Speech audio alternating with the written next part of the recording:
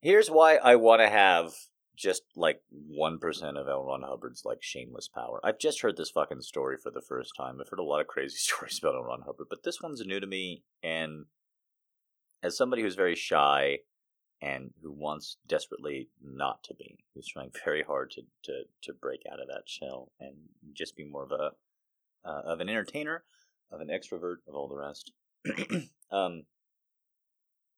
Here's a story. L. Ron Hubbard said that he had a way to make people's minds perfect. It's called Dianetics. And he could make your mind perfect. Your mind has flaws. He could make it perfect. This is actually not that weird for psychology in a way at the time, but it's also incredibly strange, I think. And so the way that he proves that he could do this is he brings up a young woman that he says has gone through the mind purification process onto a stage in front of skeptics. And he says that this young woman, can remember everything. Everything that's ever happened to her. This young woman can remember every single thing that's ever happened to her. And so people start asking her questions like, what did you have for breakfast on October 13th? In the year, 20 years ago, etc. Now, she can't answer questions like that, and she says, I don't know. I can't answer. I don't know. And that's already really embarrassing, right? But at one point, they have L. Ron Hubbard turn around, and they ask her what color tie he was wearing, what color shirt he was wearing, and she couldn't fucking answer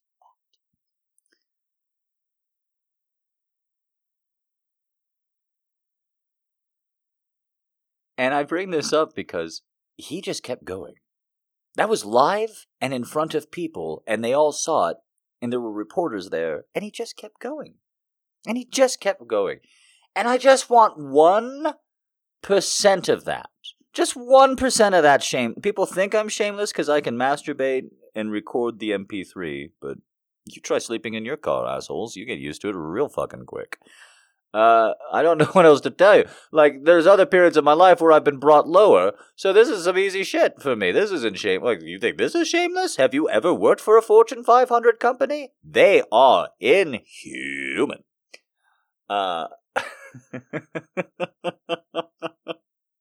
They treat you like cattle, except that they tell you to your face. Ugh. So, wow, no, not a lot of laughs from that. Okay, that's okay. That's okay. It's a sad night. Trying to be fun. We're gonna. Yes, indeed, Linda. L. Ron Hubbard is the guy behind Scientology. Dianetics was pre-Scientology. Dianetics was the psychological version of the religion, and it gets into that. Dianetics is the not religious portion of Scientology, essentially.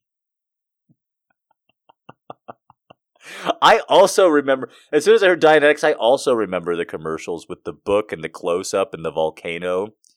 It's going to give L. Ron Hubbard is giving this book away for you to free. I don't remember the aliens. Were there aliens? I remember the volcano. I remember the lightning. I don't remember aliens in that commercial. There could have been. Were there aliens? Shit. Maybe I should have picked this book up. Oh, man. So I didn't read Dianetics. Just, okay, currently you all want to talk about, you don't want to talk about the economy. You want to talk about L. Ron Hubbard. That's okay. That's fine. I've got this. No, wait, that's fine. Let's just throw away that. Here's the economic stuff. We'll just go ahead and just throw that. Okay, there's the economic stuff gone. Let's talk about the fucking L. Ron Hubbard. So here's the thing. I've never read Dianetics, and I haven't read the Scientology, and I've never been read by a meter. But I have, unfortunately, read something called the Decalogue. Oh, this is embarrassing. I didn't think I'd be talking about this tonight. This is very embarrassing. The Decalogue, Jack? That sounds elegant. That sounds like something a young scholar would read. The Decalogue? Why, that sounds like something mildly Judaic or religious in some way. I bet it's a really commendable... So here's what the Decalogue is. Deca means 10, and log just means story or spoken. The Decalogue is L. Ron Hubbard's sci-fi masterpiece It's 10 books long about an alien species, really just an alien, who comes to New York to make Earth kind of a launching point for the alien species to have a war further out in the galaxy. But it turns out that he kind of likes Earth, so instead he just kind of fucks our women and becomes CEO of every industry and drives a race car. And this is book 1 of 10. So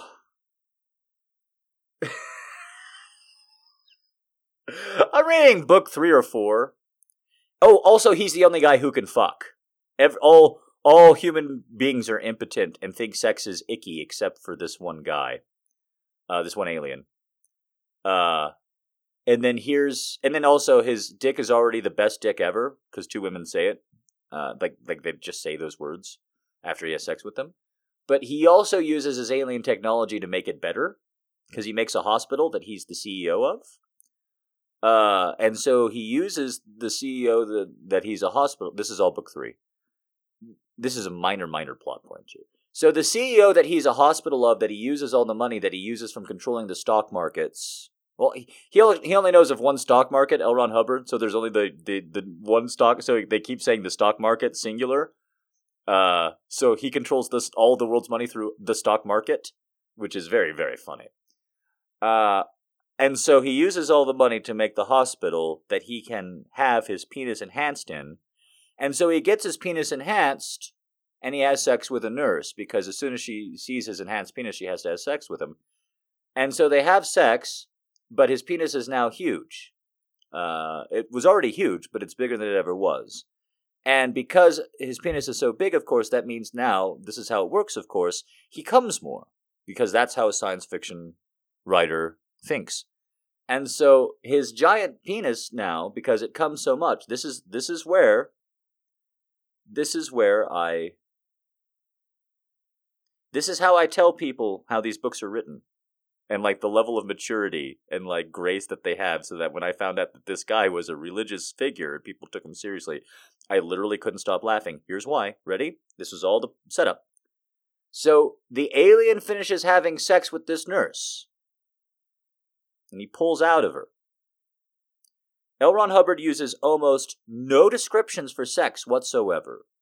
So his penis is big, and he has a lot of sex, but it's never described. He's never grabbing breasts. He's never touching pussies. There's no wet-ass P words or anything like that in this, right?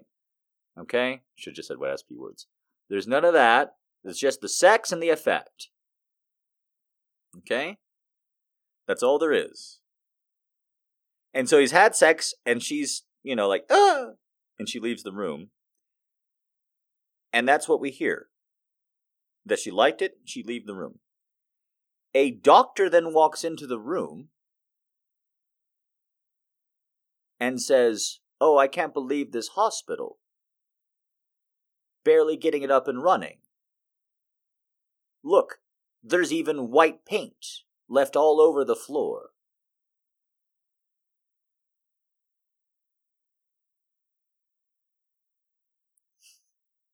And he begins to get a mop and bucket to clean up all of the white paint, because there's so much of it. There are 7 more books to go. Also, this is an alien from a species that's militaristic, highly advanced, can take us all over, got the spaceships, that's why he's here, that's why he knows everything, yada yada yada, standard science fiction for the age, really. He is terrified of Indians in Connecticut. I don't mean Native Americans either. I mean, he is terrified of Indians in Connecticut.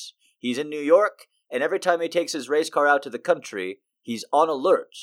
Because what if the Indians in Connecticut start something? So when I found out that guy had a religious cult devoted to him, I just thought, what the fuck? Of course one day I'll grow up to be a radio DJ and use my voice to make women give me money through the fucking internet by telling them sexy stories and how great they are.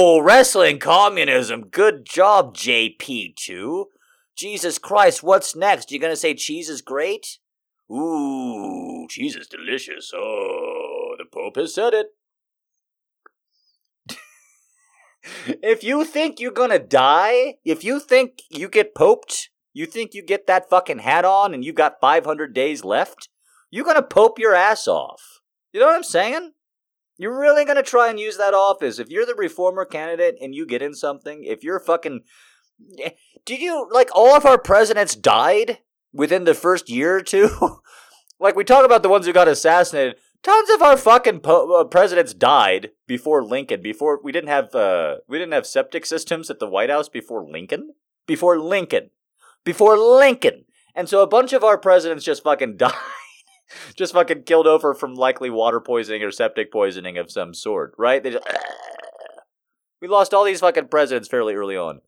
And so these presidents, you read about him and they're like, yeah, his first year he tried to make a new bank that would be the center of all banks in the world. And he was going to build 3 canals, right? Like, this was his first year. Like, of course. You know why? Because he was going to fucking die. And he knew it. They know it. They used to. They knew they were going to fucking die. So if you actually wanted to change shit, you have to do it now. I think Obama might have actually gotten us all some fucking health care if he didn't think he was going to live for another 50 years. If his legacy wasn't like literally, by which legacy, I mean, the majority of my life that I'll be spending as a millionaire billionaire. That's my Obama. It's not very good, but neither is he as a person. So, what do you want from me? That's right, I said it. Ooh, that'll stop the crowd. There you go. Yeah, that's right. I'm mad at him, too. I'm mad at them all. You think I like Trump? I fucking don't even like any of these fucking assholes. Oh, I know. I probably should have brought any politics into it right now. I can't get over this. I yelled about this recently. I'm going to yell again. When somebody says Jon Stewart's a good person because he fights for 9/11 health responders, I lose my mind. I lose my mind. I'm not saying he's being a bad person. He's not. I think he's being a good person. But unfortunately, I think that's about as good of a person as he gets is, hey, these guys helped me. Can we get them health care? That's about as good as Jon Stewart on his best fucking day gets. And it drives me nuts because Jon Stewart is saying to a 6-year-old child, hey, fuck your lymphoma. All right? Dig out a building. Hey, dig out a building, you fucking asshole. Who gives a shit? All right, I know that's horrible, but that's all I hear. When somebody says, hey, this guy, because he dug through a building, he gets health care? Well, great, John. Who else gets it? Who else you gonna knight that fucking honor upon, you piece of goddamn shit? Who else gets it? Can you divide the lines up? Can you tell me who's worthy of that gift that you're willing to grant them? All the other people, all you other fucking liberals out there too, who are now going to be gung ho for Joe Biden. Because what other choice do you have? If you're not for universal health care, would you just do me the kind favor instead of asking me to shut up about it? Because I'll never am. Because I'm never going to stop. Because I've lived in countries that have universal health care, and it is totally different and is good in every single way. Would you just, instead of telling me to get off this we kill 100 to 200 Americans a day, every single day, even when COVID's not happening, for a couple of people to make a little bit more money, can you just send me the list, just the list, of the people who deserve to not die? Just a list.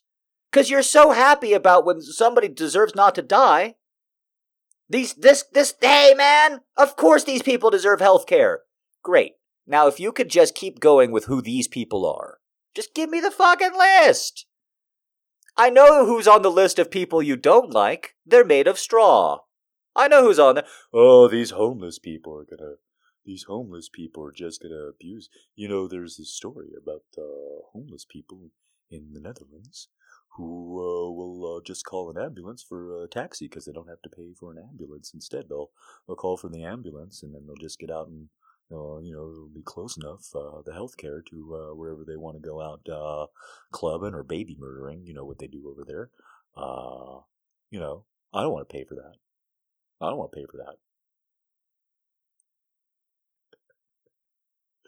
I know your arguments against healthcare, who you're afraid is going to get healthcare. I mean, I know you won't ever actually say it's the other, whoever the other may be to you. That's who you're afraid is actually going to get it.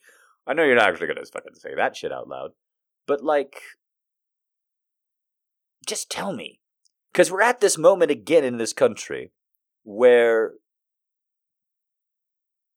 I'm being told that if I don't support the left again, that we're going to go into a totalitarian hellhole and that the republic will be doomed and be destroyed and never come back again.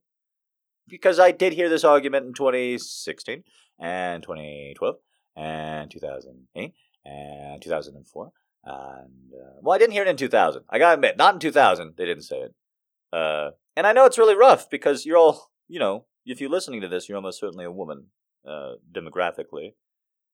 And right now you might be wondering, like, oh, sure, you can say that. You've got testicles. Your gonads are exterior to your body, asshole. You can talk a big game about the future now, can't you? And boy, howdy, do I hear you. Like, it's not my reproductive rights that are on.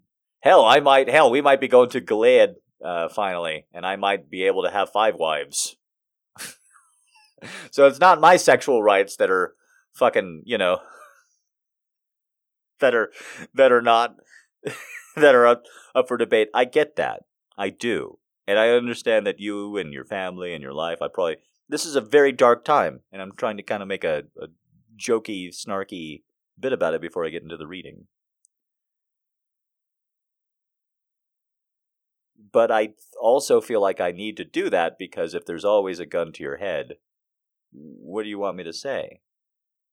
Do you, every time someone puts a gun to the head of women collectively, we give in? That's what that's what we're supposed to feel for the rest of your political life as American women. It is always just support the least bad option. Take the one that's going to hem you in the least. I can't get excited for that, and I know a lot of you can't either. And I need to poke fucking holes at it. If your basic humanity and reproductive rights are up for not even debate. If the legal right to access to reproduction is up for legislation every 4 years, then every 4 years there's going to be a side against it. Do you hear what I'm saying? Then every 4 years there's always just going to be a really bad option and then a not so bad option. I once really got into it with a dude. This is, I think, 2014, I want to say. I don't think it was a presidential election year. And I really got into this with this dude because this is the kind of guy that you would like as an ally. I'm going to be real honest with you. This is the kind of guy that you would be real disappointed to find out wasn't as good of an ally as you thought. Most of you listening. This is a good-looking guy. This is a politically active guy. This was a left-leaning guy.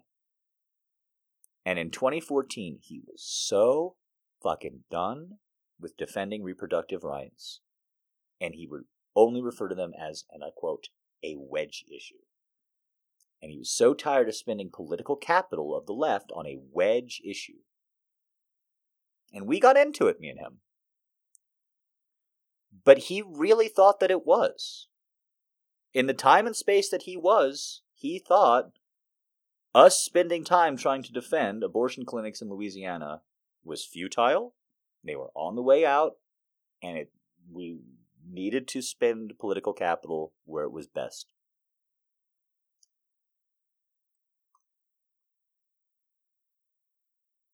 I'm going to let that just resonate for one little second, because sometimes dead air is very powerful. So just think about this guy.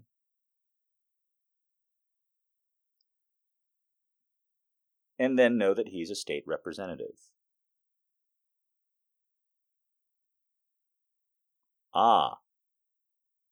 Okay. There you go. Or he was a state rep at the time. So, the lesser evil isn't great. The lesser evil can run out of steam, it can have all the right parts and still have somebody in the wrong command, but that dude has a political future. Yeah. I've talked about this previously. I've talked about having to tell male officials that women did not use birth control every time they had sex. I've told that previously on the podcast. This is to male elected officials trying to stop tampons and birth control from going on for state employees because they didn't want to pay for women to pop a pill every time she was going to get a fuck on. For real, they thought that. For real. For real. For real. I still can't think that. I still just, and like they were so derogatory about it, and from the bottom of my heart, all I could think is, if a woman had to pop a birth control pill every time she had sex, you could just find the sluts. Don't you understand? Do you understand that you could just find the sluts and you could just have an amazing time because they were obviously taking care of themselves and being careful? But you could just exactly. Every time a woman be like, hold my purse, it'd be like, absolutely. Just let me take a little gander at your pill level. How many pills you take? Because if you see the same pill stash and the same amount of pills for a long time, you're like, she doesn't put out. She does not put out. But you see a woman just constantly, you just hear that rattle, rattle, rattle. Oh, you're a woman walking out of the pharmacy and she sounds like she's got that bulk value. You're like,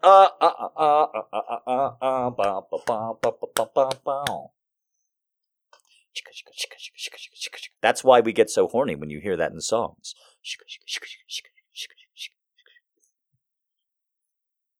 That's right, I'm using slut as an affirmative, and I only used it twice, at the beginning and end of that. I don't know if I can. I've been listening to a lot of podcasts, because I had no power or internet, so I was using podcasts, because, that's going to be the least amount of data. I listen to a lot of podcasts. Apparently, slut and bitch are just back.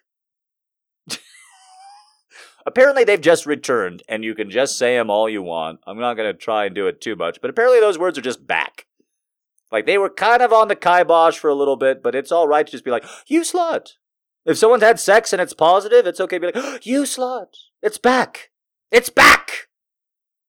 I thought it disappeared with Heathers, but it's returned.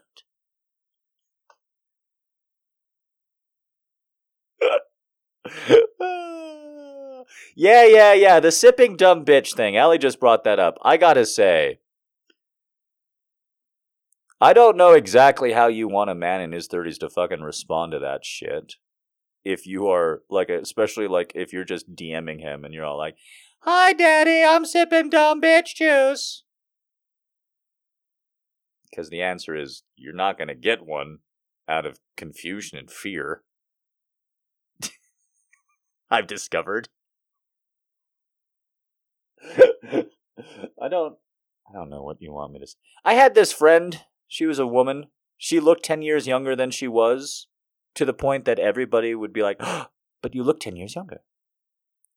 And she said to me, I never hate hearing anything more than that, because I know it's a compliment, but what the fuck do you say to respond? And I think about that a lot these days, because I know how flattering it is to have women of all sorts say something nice or DM me some suggestions or what have you, or jump in and be like that. But I don't know your meme culture. My dudes. So be careful, all right? With that when you're stepping in, because you're not a dumb bitch. Baby, no. Baby, you only a dumb bitch if I tell you a dumb bitch. And that's the only time you are. See? It started nice, but then it got, yeah, see? I could be such a good abuser.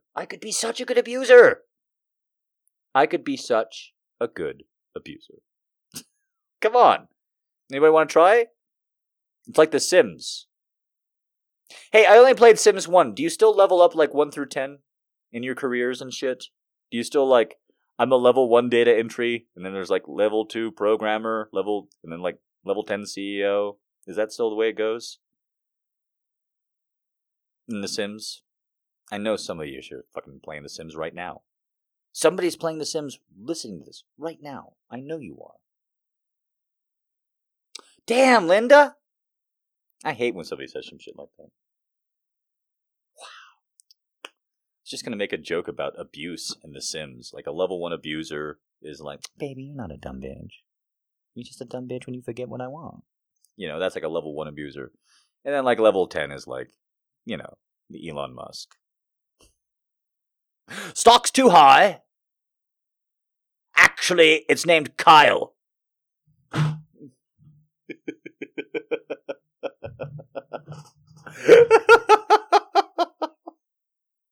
you know how those two fucking met? Just real quick before we go into reading. Do you know how Grimes and Elon Musk met? I hate reading about. Do you know how I found this out? Reading business news. That's not a joke. I know everything I know about Elon Musk and Grimes from the fucking financial pages. I didn't know who Grimes was before she started dating Elon Musk. That's true. I felt very resentful I had to find out about Grimes. And who's that gal that Grimes is friend with who's tweeting everything that's always on the outs in the entertainment industry with everybody? She's black, she's very, very vocal, she's kind of a jerk. I found out about her too through Elon Musk and this shit. I probably shouldn't describe her that way. Nobody knows what I'm talking about? Damn. Because she was at his house and she was tweeting once about them fighting. Oh, fuck me. That was such a strange... And I'm reading about this in, like, the Financial Times. Or Business Insider or some shit. So anyways, I find out about Grimes and Elon Musk in a business article. And the way that they met pissed me off so much. Candace Owens? No, not Candace Owens. She's like a singer. She's an artist. Which is why she's friends with Grimes. Anyway. Alright, stop shouting names of of women that I did not describe very well to give me things so I can... Azealia Banks! Thank you, Chastity. Now we can move on. Banks. I didn't know about Banks or Grimes before they started dating Musk. Before Grimes started dating Musk. How did Musk and Grimes start dating? Get me off this fucking trask.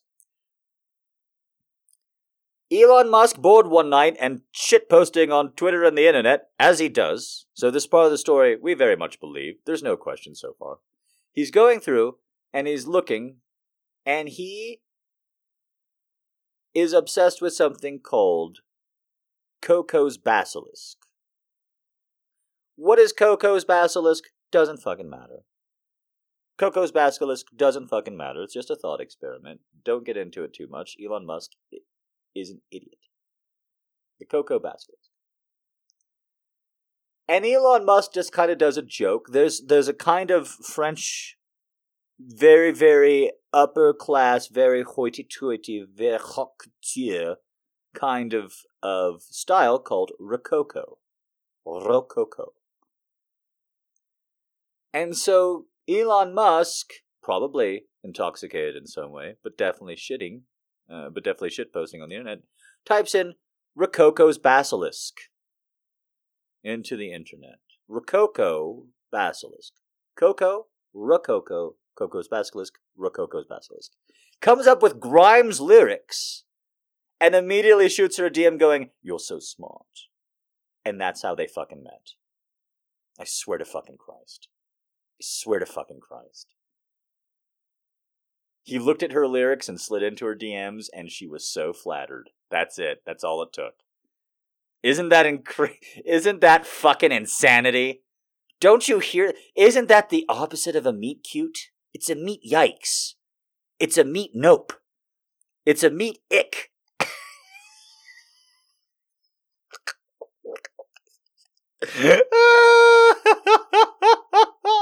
It's the opposite of a meet cute. Can you imagine? Like, here's the thing. If you write lyrics or you write something and I admire your mind, that's hot as fuck. I agree. That's like, of all the way, if you like were obsessed with The Great Eyed or something and like you wrote something and I wrote you out of context and I was just all like, wow, what you wrote's amazing. That's hot. I get that. That's hot. But if I actually like DM you after I've read what you've made and I'm like, you're as smart as I am.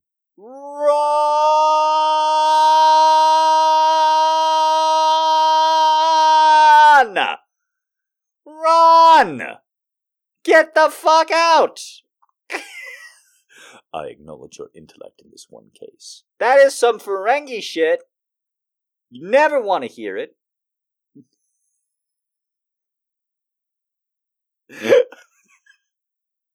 And it's like, I dunk on him all day. all the time, too. And he's older than her, and he's got more power, so it's easy to make fun of him. Here's the thing, ladies. If you're telling me the story of how you met the man in your life as he DM'd you how fucking smart you are, ooh, that's a judgment on you, too. I get to tilt my head at you as well and be all like, okay, what's happening here? I literally know 2 women who have 2 postdoctorate degrees who introduce themselves at every single convention and talk that they're invited and paid to attend with, oh, I'm not even sure I should be here. What the fuck is happening with you, Crimes? What the fuck? By the way, ladies, don't do that last part. Drives me nuts. I've actually gotten in a lot of goddamn trouble for that one.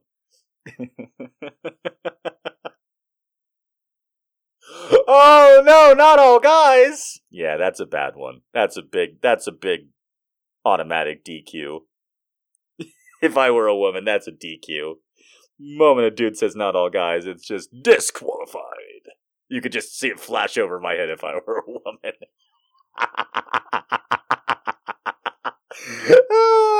It's not true. There's an old Chris Rock joke about how women hope that an attractive man doesn't say something too stupid in the first 5 minutes so that they'll fuck him. And I gotta say, even though it's not true, it's a pretty good way to live life. I gotta say, just, walk in, make an effort, don't say anything too stupid for too long.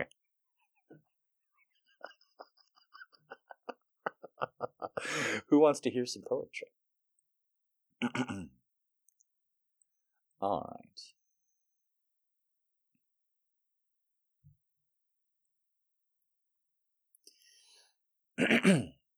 There's many women I have met and loved throughout my years. Some provided joy, I get, but most provided tears. There were those in fancy clothes who'd show me their affections, less fancy dressed than arose, and showed me the directions. But all would leave, I'm not sure why, for other loves or interests. So with the last tears that I'd dry, I'd vow to end these contests. No longer would I give my heart to have it sliced in 2. Too many dreams were torn apart by women that I knew. Wow, speaking of not all women, that was like a perfect segue. I became an island to myself, with interests born anew. My hopes of love placed on a shelf, with mold and mildews grew. However, the best laid plans of mice and men don't often go astray. I saw this truth one evening when she came in sight one day. She looked at me with lonely eyes. I'm sure mine looked the same. It took some time to realize attraction was to blame. Oh, this is a Huey Lewis song. This is a Huey Lewis song turned into a poem, isn't it? This is off Sports. I've heard this before. This is off Sports, isn't it? I can hear the sax.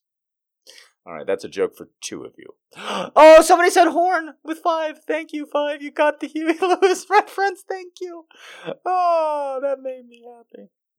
The vow I'd made to hide my heart began to fade from view. My new love seemed to far apart from the others ones I knew. Today, my love is with me still. So many years we've shared. Wow, that really jumped up. My love and trust has been fulfilled and formed a love that's not compared. For those out there, please don't despair. Don't squander your affections. Don't hide your need for love to share. Don't dwell on your rejections. Love is here. I'm proof of that. No matter what your setback, there's someone there who's where you're at. Oh, you'll show the joy you'll get back. At night when both lie in bed, she shows what my love's meant.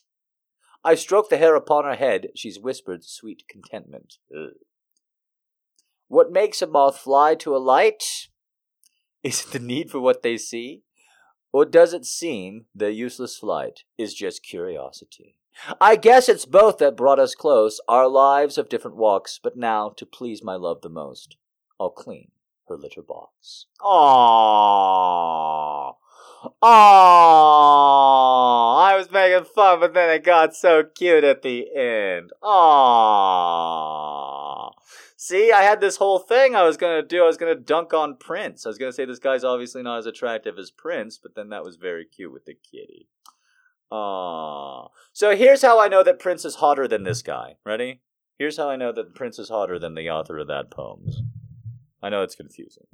It's because Prince doesn't spend a lot of time convincing women in the songs that they should be attracted to Prince or that attraction is happening.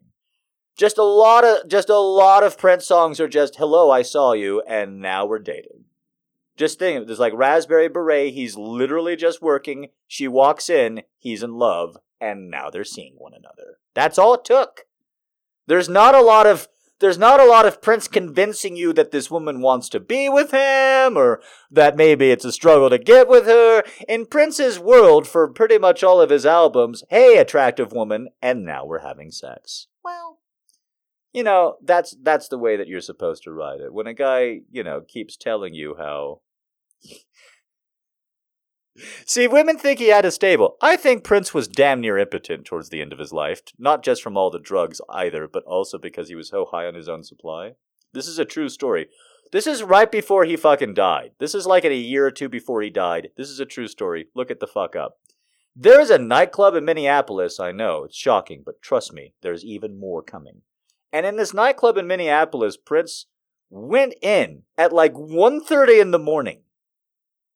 Kicked every man in the nightclub out. Turned off the music. Now, I know you have an opinion about where this is going to go, but this is where it ended. And then read from the Bible for an hour.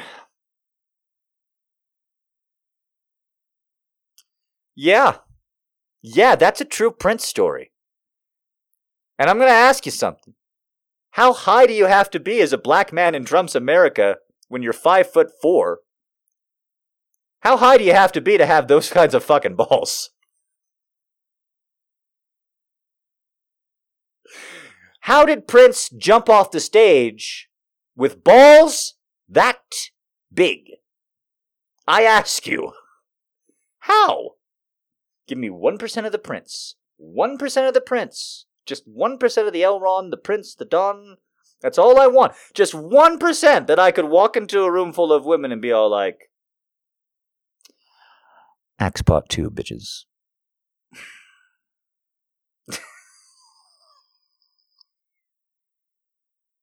Just start reading. Just kick every man in the club out. Shut down the music. Fucking Megan Tambor mix being played right now, I don't need my drink. You don't got my drink. I got something with a drink. I don't know what Megan Tambor. I don't mean to diss on her. I actually think she's talented. I just kind of feel like she's always telling guys that they can't have her, which is like, come on, Megan. Sometimes we have to be allowed to have you if you're always singing to us. Nah, you can't have me. I'm Megan Tambor. She's like the opposite of Charo. Come on, Megan Tambor. Give us a little. Nuh-uh.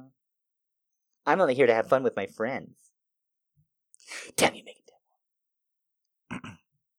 That's probably not her name. I know it's Megan something. Does anybody even know what I'm talking about? She was like the most popular fucking artist for like a while there. Trainer! I don't know what's Tambor. Yeah, Megan Trainor. Thank you. Sorry for saying Tambor over and over again. I've only also heard only like 3 of her songs, but they were also the 3 that got big. All right. Shut up and move on with the poetry, nice voice. Stop trying to say things with your pretty mouth and just use the words that other people do. You got the nice lips, not the good brain. Shut up, dumb Oh, God, I wish I could be a himbo. I really do. It'd be such a nice existence, just like a Lebowski-style himbo. And here we go. I stop to wonder if I'm a hypocrite. Sometimes feminism is wonderfully obvious. Stop shaving my muff. Boycott Rush Limbaugh. Hold my tongue, though I am thinking that woman is a total bitch. Or at least call her an asshole instead. Bye, woman made. Stop watching so much porn. But feminism doesn't tell me what to do about this bar full of hipsters. I'm a straight woman. And I lost hard after guys in glasses and skinny jeans. Did I just objectify an entire room full of men? And if so, does it bring us closer to equality? How do I talk to a man while channeling Gloria Steinem? A cleavage-bearing shirt is quite literally the low-hanging fruit. How do I pick up like a feminist. Is that glass ceiling? Is that a glass ceiling in your pants? Because I could see myself pounding against it for the next 35 years of my career. Did it hurt when you fell from heaven? Because Christianity is just one of the major religions to oppress women and promises of otherworldly rewards. Was your father a mechanic? Then where did you get such a finely tuned sense of appropriate boundaries? If looks could kill, you'd be lucky that House Republicans blocked the Violence Against Women Act. And on to the small talk. Let's talk about the Chicago Blackhawks, the failure of charter schools, unionization efforts at Target, obscure craft beers, and how this place used to be so much cooler before all the kids from Lincoln Park started coming here. Oh, avoid the body. His body. What I'd like to do to his body in anything that has ever been written in Cosmo. Now, we need drinks. Women only make 77 cents for every dollar earned by a man. Can I buy you 3/4 of a drink? How about Long Island iced tea? Back up. It's supposed to be okay to talk about sex. Feminists are sex positive. Like I showed up in bed with pom-poms and motivational cat posters. 2, 4, 6, 8. Oral sex is really great. All of the orgasm. None of the shame. Too bad pop culture never got the memo. Victoria's Secret is still selling things they say are a sure thing, and Steubenville is still blaming the victim. How do I say woman without saying weakness? How do I say sex without saying object? How do I say I want your attention without saying I am here for the taking? That's a nice shirt. It will look good on my floor. After we've had an explicit conversation about our likes and dislikes, confirmed that we are sexually compatible. Are your feet tired? You've been running through an enthusiastic consent fantasies all day long. If I said you had a nice body, would you hold it at exactly the distance you felt comfortable from me? Are you pro-choice? Let's go do the kinds of things that lead to an abortion. Okay, now for the close. Does he want to leave with me? Do I want to leave with him? His place? Mine. Exactly how many drinks has each of us had divided by our weight and rates of metabolism? Is it a gender neutral for either of us to be carrying a condom? Can a bar hookup just be a bar hookup, not a symbol of oppression? Nobody can be perfect in an imperfect world. Flirtation is not the opposite of respect, and sometimes we all just want to do bad things. Hey, you want to go make some mistakes and then forgive ourselves in the morning? Upon lecturing a male friend about the danger of gender roles while simultaneously texting another man about my boobs, by Amy David.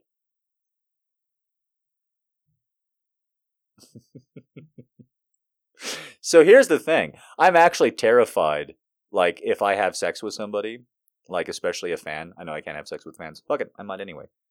I know that... You want to come in, Kitty? Kitty's trying to break down the door.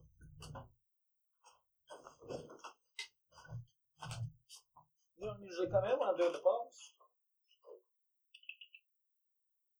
Do you want to come in? We have to close the door after. You gonna be okay with it? You gonna be cool? You're not gonna be cool, are you? You're gonna be a jerk-faced cat. Alright. She's already got that look on her face like, no, I am not, sir. She does not respond to psst. That's not for her. Kitty responds to and that's what Kitty responds to.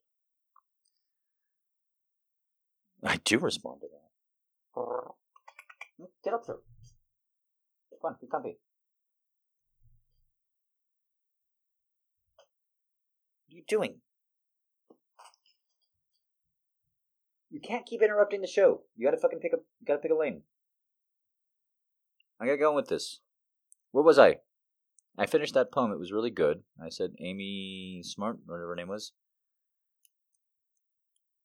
Oh, fucking fans. Yeah, you probably definitely want to hear about that before they can interrupted. I'm like terrified. You guys gotta tell me. You hear a story where a woman has sex with me and she has a really good time, but there was weed or booze involved, do you think less of me?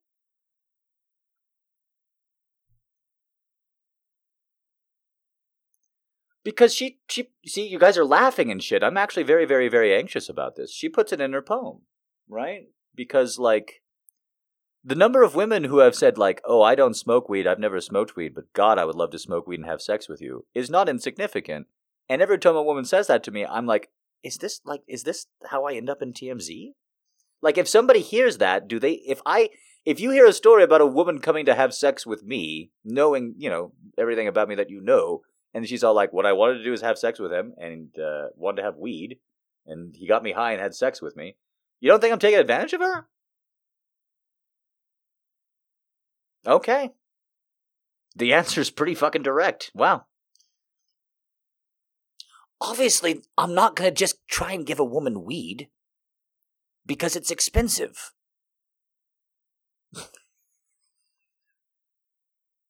I mean, honestly, every time they're all like, I've got medical gummies that would be perfect for a kid. You literally can't taste them or anything. You would think it was just a gummy bear. They're perfect for that. Like, you literally cannot taste any THC whatsoever. Whatsoever. I know a lot of stoners will say something like that, but I mean it. You literally cannot taste it. It's just perfect sugar and all that. And every Halloween, not this one, since there's probably not going to be one, but every Halloween, they're like, oh my God, you're going to pass out those edibles to the children. Tonight at 11 o'clock, are stoners passing out edible infused marijuana candies to your children? Tune in and find out. And the answer is no! Absolutely not. For one, a child cannot appreciate the fucking blend of sativa and indica that I have fused together in any way, shape, or form. They are just not emotionally prepared for it. But for two, you think I'm spending $5 to $10 on a fucking kid? You think I'm spending $5 to $10 on a child? Do you know how much money that is? If I'm spending $5 to $10 as a child, 1, we are blood relation. 2, we are going to a gas station, and not a good one. We are going to a gas station that is known as a bodega. I'm just going to put that out there. 3, we are going to find the dime and fucking nickel candy aisle. If I'm spending $5 on a fucking kid, that kid is going to look at me as though I am the center of a Shelley poem. Do you hear me? The kid's going to sing songs about me. Hyper candy-filled songs. I told you want to get out. I don't know why you wanted to come in.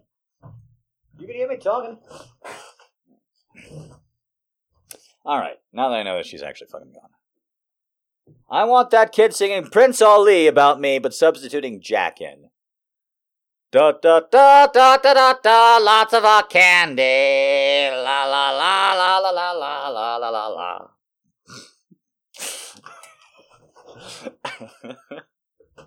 Did they sing that one in the remake? They better. It's the best fucking song in that fucking movie.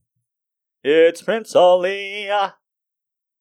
He had the strength of 10 regular men. That's a lot of strength.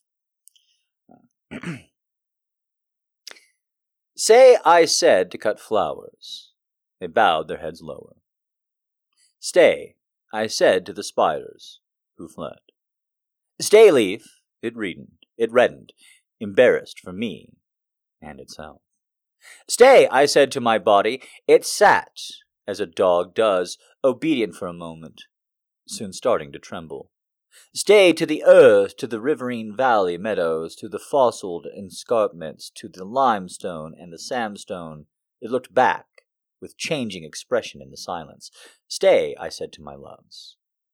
Each answered. Always. The Promise, Jane Hirschfield.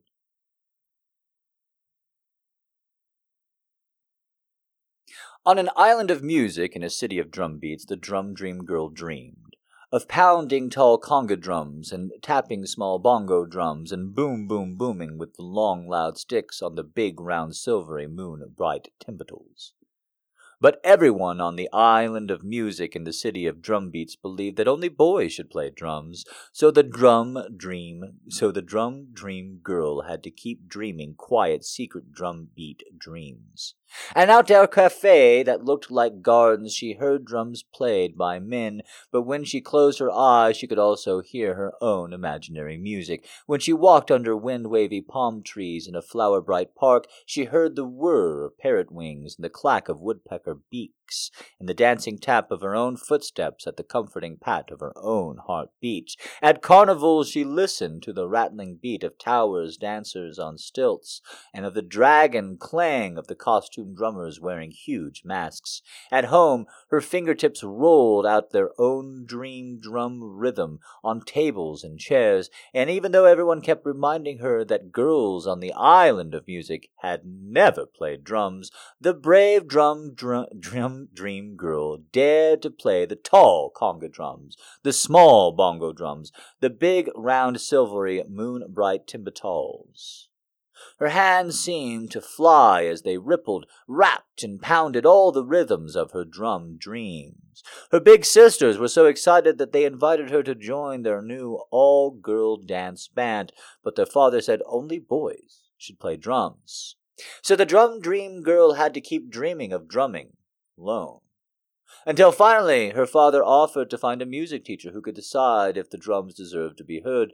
The drum dream girl's teacher was amazed. The girl knew so much but had taught her more and more and more.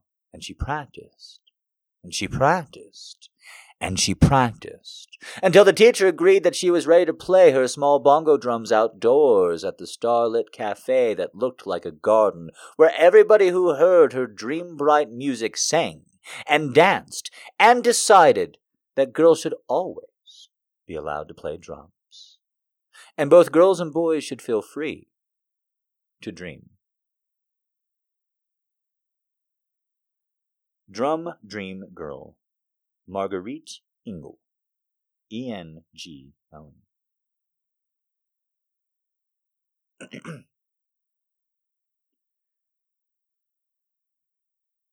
Naked she lay, clasped in my longing arms, I filled with love, and she all over charms, both equally inspired with eager fire, melting through kindness, flaming in desire.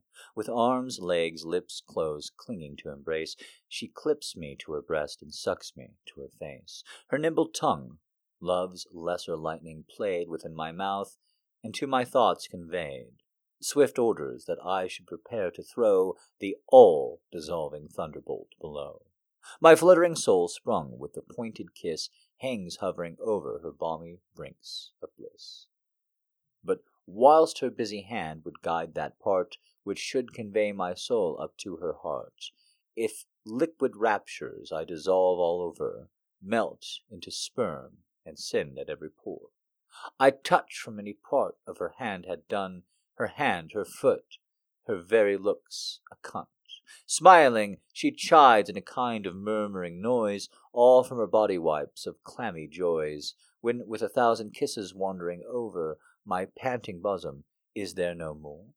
She cries, all this to love and raptures due, must we not pay a debt to pleasure too? But I, the most forlorn, lost man alive, to show my wished obedience, vainly strive. I sigh, alas, and kiss, but cannot swive. Eager desires confound my first intent. Succeeding shame does more success prevent, and rage at last confirms me impotent. Even her fair hand, which might bid heat return, the frozen age, and make cold hermits burn, applied to my dear cinder, warms no more than fire to ashes could past flames restore. Trembling, confused, despairing limbers dry, a wishing weak, unmoved limp I lie, this dart of love, whose piercing point oft tried, with virgin blood 10,000 maids have died. Which nature still directed with such art, that it should every cunt reached every heart. Stiffly resolved 'twould caressly invade woman or man, nor aught its fury stayed. Wherever it's pierced a cunt it found or made, now languid lies in this unhappy hour, shrunk up and sapless like a withered flower. Thou treacherous base deserter of my flame, false to my passion, fatal to my fame. Though what mistake magic dost thou prove, oh my,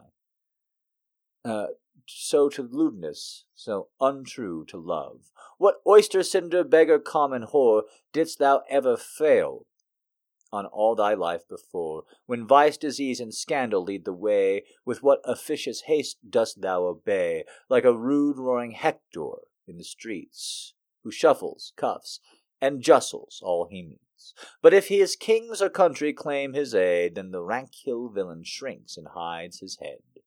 Even so brutal valor is displayed, breaks every strew, does every small whore invade. But when great love the onset does command, base recreant to thy prince, thou darest not stand. Worst part of me, and henceforth hated most, though all of the town a common fucking post.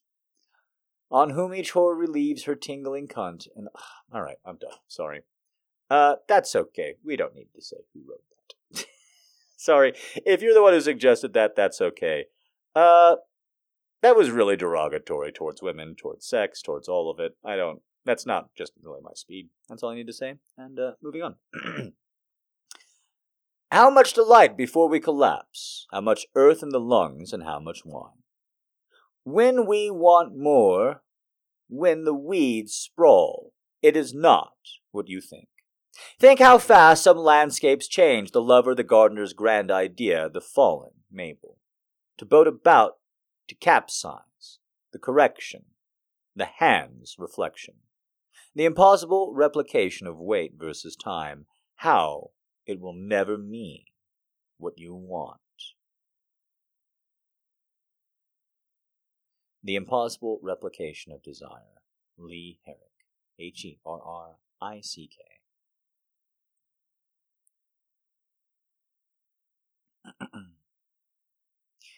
On the birthday party of the world, I began to contemplate what I had done and left undone.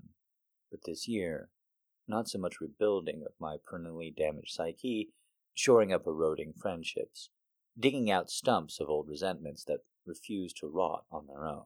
No, this year I want to call myself to task for what I've done and not done for peace. How much have I dared in opposition? How much have I put on the line for freedom? For mine and others, as these freedoms are pared, sliced, and diced, where I have spoken out, who have I tried to move in this holy season? I stand self-convicted of sloth at a time lies choke in the mind of rhetoric, bends reason to the slithering, choking pythons. Here, I stand before the gates opening, the fire dazzling, my eyes and I approach what judge me, I judge myself. Give me weapons of minute destruction. Let my words turn into sparks. Marge Piercy, the birthday of the world. Okay, if you have some quick quotes, now is the time. We've got one last little poem here. So get them in real quick. Sorry, I meant to have two for you. This is the last poem, so if you want to get a quick quote and you hear live, this is where you put it in. Just put it in quotation marks like you are being shown now. Okay.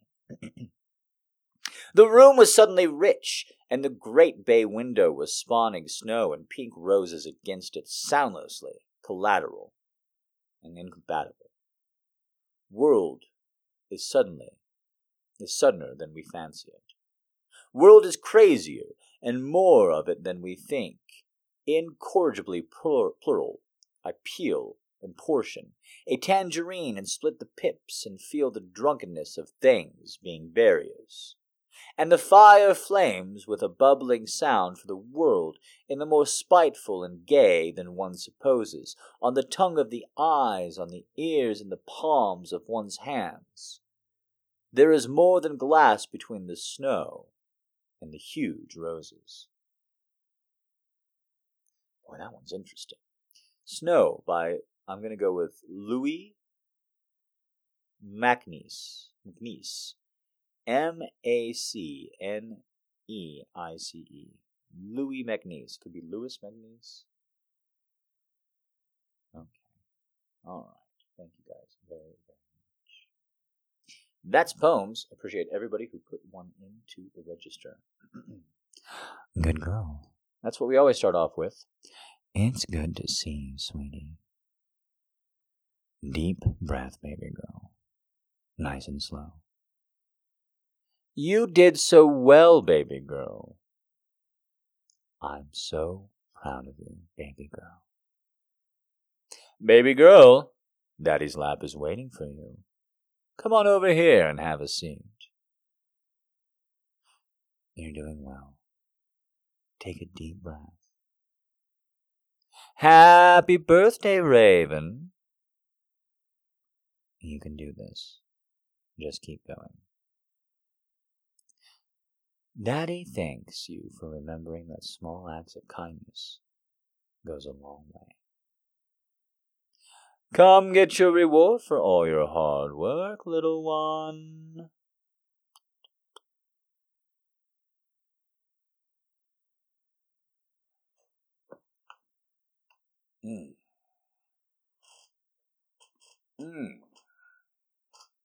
That's some good pops. Got some good stretching done today. I was in bed and I planted both my feet against the mattress. I put my arms out all the way. I pushed down as hard as I could and I got this nice little pop in my knee. It felt so good. Wasn't expecting it at all. It just happened. Oh, it's so good when you get a little pop like that, and like I immediately get Tourette's for like 2 to 4 seconds. I'll just sit there and just and poof, and be like, motherfucker, goddamn son of a bitch.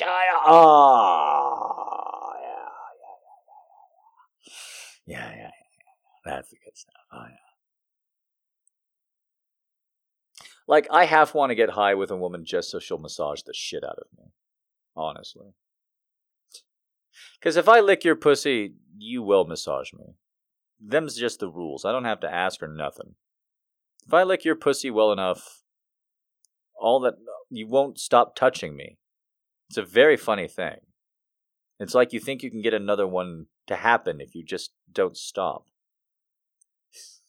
It's like maybe if I press on his body in enough places, the tongue will just pop right back out. I think I'll figure this out.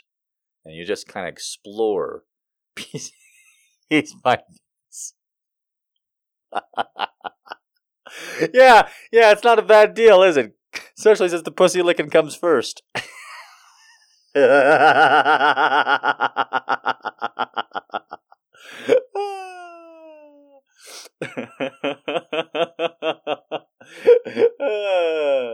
I'll gladly massage you tomorrow for a pussy licking today.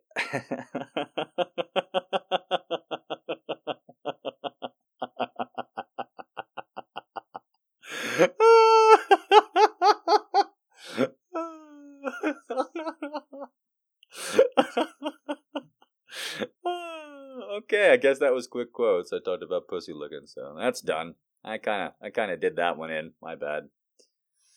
Okay. Got a couple love letters. I think one of them is a little weird. I think I'll save that one for last. Here we go. Now, two.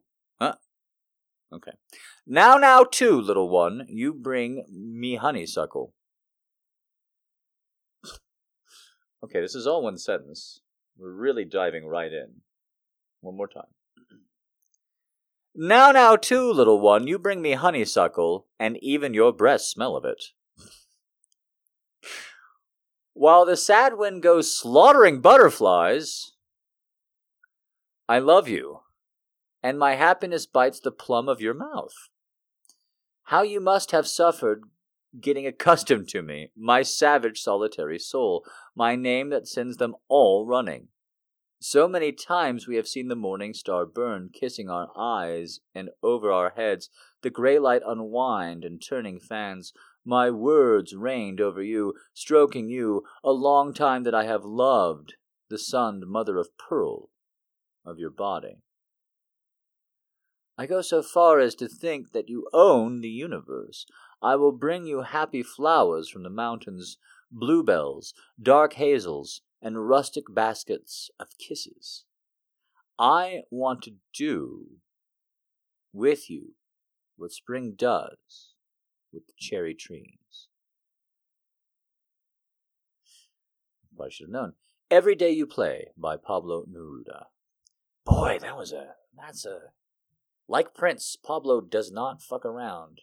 Hello, pretty girl. This is what I think your pussy tastes like. Just jump in. He knows he's hot. Well, this is interesting. Now, this is an interesting... When I said I wanted to open up Love Letter beyond standard love between men and women, I gotta say, this is exactly the kind of thing. Just from these two names. Pretty interested to see how this is a love letter. Let's go.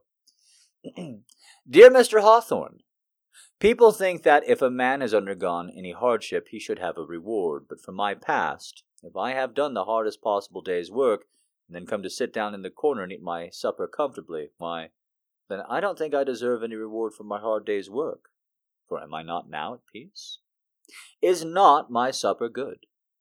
My peace and my supper are my reward, my dear Hawthorne, so your joy-giving and exultation-breeding letter is not my reward for my ditcher's work with that book, but it is good goddess's bonus over and above what was stipulated. For not one man in 5 cycles who is wise will expect appreciative recognition from his fellows, or any one of them. Appreciation! Recognition! Is love appreciated? Why, ever since Adam, who has got the meaning of this great allegory, the world, then we pygmies must be content to have our paper allegories, but ill comprehended. I say your appreciation is my glorious gratuity. In my proud humble way, a shepherd king, I was lord of a little vale, with a solitary Crimea. But you have now given me the crown of India. But on trying it on my head, I found it fell down to my ears, notwithstanding their asinine length, for it's only such ears that sustain such crowns. Your letter was handed to me last night on the road going to Mr. Morewood's, and I read it there. Had I been at home, I would have sat down at once and answered it. In me divine...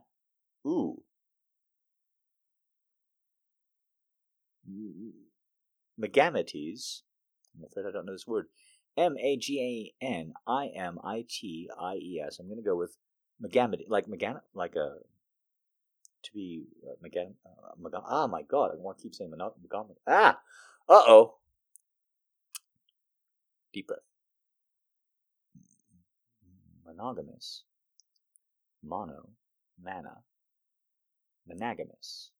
Like monogamous and victory. So I'm going to go with, that's what that is. It's the same base word of monogamous, magnanimities.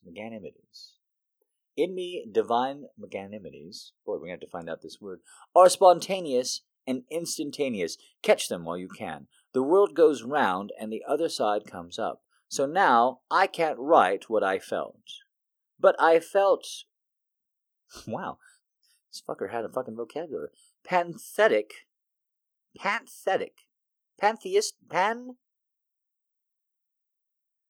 P-A-N-T-H-E-I-S-T-I-C, pantheistic, but that's not right. Then your heart beat in my ribs, and mine in yours, and both in God's. A sense of unspeakable security in me this moment on account of you having understood the book. I have written a wicked book, and feel spotless as the lamb. Ineffable socialties are in me. I would sit down and dine with you in all of God and old Rome's pantheon. In the strange feeling, no hopefulness is in it, no despair. Content, that is it. And irresponsibility. Without inclination. I speak now of my profoundest sense of being, not of an incidental feeling. Whence came you, Hawthorne? By what right do you drink from my flagon of life? And when I put it to my lips, lo, they are yours and not mine. I feel the Godhead is broken up like the bread at the supper, and that we are the pieces. Hence the infinite fraternity of feeling. Now, sympathizing with the paper, my angel turns over another page, and you did not care a penny for the book. But now and then, as you read, you understood the pervading thought that impelled the book, and that you praised. Was that not so? You were archangel enough to despite the imperfect body and to embrace your soul. Once you hugged the ugly Socrates because you saw the flame in your mouth and heard the rushing of the demon, the familiar, the recognized sound, for you have heard it in your own solitudes. My dear Hawthorne, the atmospheric skepticism steal into me now and make me doubtful of my sanity in writing you thus. But believe me, I am not mad. Most noble Festus, but truth is ever incoherent, and when the big heart strikes together, the conclusion is a little stunning. Farewell. Don't write me a word about the book. That would be robbing me of my miserly delight. I am heartily sorry that I wrote anything about you. It was paltry. Lord, when shall I be done growing? As long as we have anything more to do, we have done nothing. So now, let us add Moby Dick to our blessing, and step from that. Leviathan is not the biggest fish. I have heard it krakens. This is a long letter, but you are not at all bound to answer it. Possibly, if you do answer it, and direct it to Herman Melville, then you will be missed it. For our very fingers now guide this pen are not precisely the same that took it up, but put it on this paper. Lord, when shall we be done changing? Ah, it's a long stage, and no end in sight. The night is coming, and the body is cold.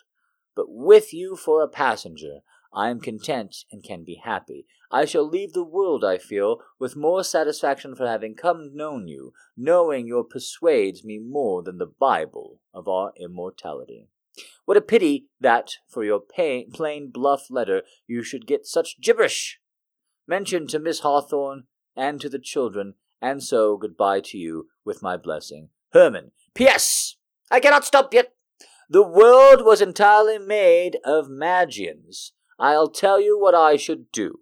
I should have a paper mill established at one end of the house, so that my endless riband of foolscap rolling in upon my desk, and upon that endless riband I should write 1,000, 1,000,000, 1,000,000,000 thoughts, all under the form of a letter to you. The divine magnet is on you, and my magnet responds, which is the biggest? A foolish question. They are one. H. P.P.S. Please don't think that by writing me a letter you should always be bored with the immediate reply to it, and so keep both of us delivering and writing desk eternally. No such thing! I shan't always answer your letters, and you may just do as you please. Wow, so Herman Melville was a nerd. There's more personality in that letter than all of Billy Budd. What the fuck? Herman Melville was a nerd. Nathaniel Hawthorne's just all like, cool book, bro. And Herman Melville's like, oh, the angels have told me that God himself is broken into pieces. You are one and I another, and together the stained glass that we... Nathaniel's all like, nerd. I just want to write about how it's unfair that women get punished for fucking when men don't. Jeez. I thought there was a little... Come on, man. Look at this nerd. Just showing it off to his woman. Just showing it off to his woman. Look at this nerd. This is what you could have married.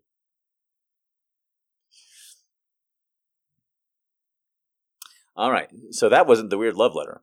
That was just Herman Melville to Nathaniel Hawthorne. Or Nathaniel... Yeah. Okay, so here we go. Here's the weird one. Ready? We were in Burbank.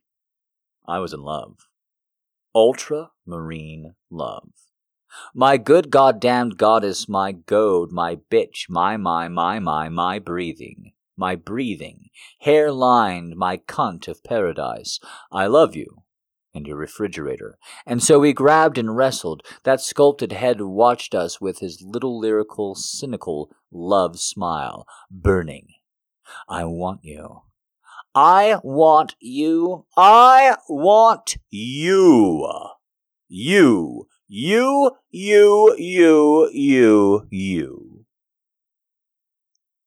Love letter from Bukowski to Linda Keene.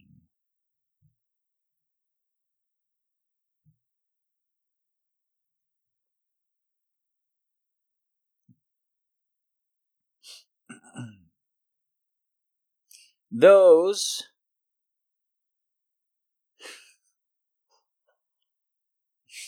are my love letters for the night. I hope you enjoyed them.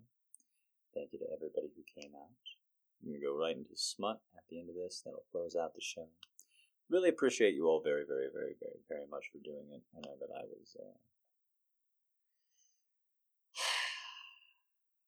that I was out of contact for a while, but it wasn't by choice. And it wasn't a vacation, and it was really rough. It is hard for me to come back and do this kind of thing. And I know that it probably shouldn't be, and that surprises a lot of you. But I'm shy. And being an entertainer right now is not the easiest thing. And trying to make people laugh when things are bad. It's not so great. I've actually been thinking a lot about a video game I didn't like all that much called Final Fantasy X. In Final Fantasy X, there's a giant monster, kind of a kraken, actually, goes around, and it's just constantly killing tons of people. It's unstoppable. Can't be beat. And so the people of this world just kind of have to live with this monstrous entity popping up and taking out entire cities sometimes. Horrible existence. They have this game that they play. Everybody on the planet likes it. It's called Blitzball. And right after this creature kills and takes out a big city full of people, someone's like, hey, let's go play some Blitzball. And the character that you control says, but it's very sad. Well, we play it right now. And John DiMaggio, from Futurama, says this is the perfect time to play the game, because everybody's sad. And that's exactly what I'm doing right now. I'm trying to be an entertainer. I'm trying to be good to you guys. I'm trying to be funny. But things are real rough. And I know they are for a lot of you out there. I do have to, as an entertainer, I have to ask you to hit the pluggables. I have to plug my tip jar. I have to do that sort of thing. That's the vocation that I'm in. But I ask you, as a fan of mine, especially if you got this far through the show, the recording,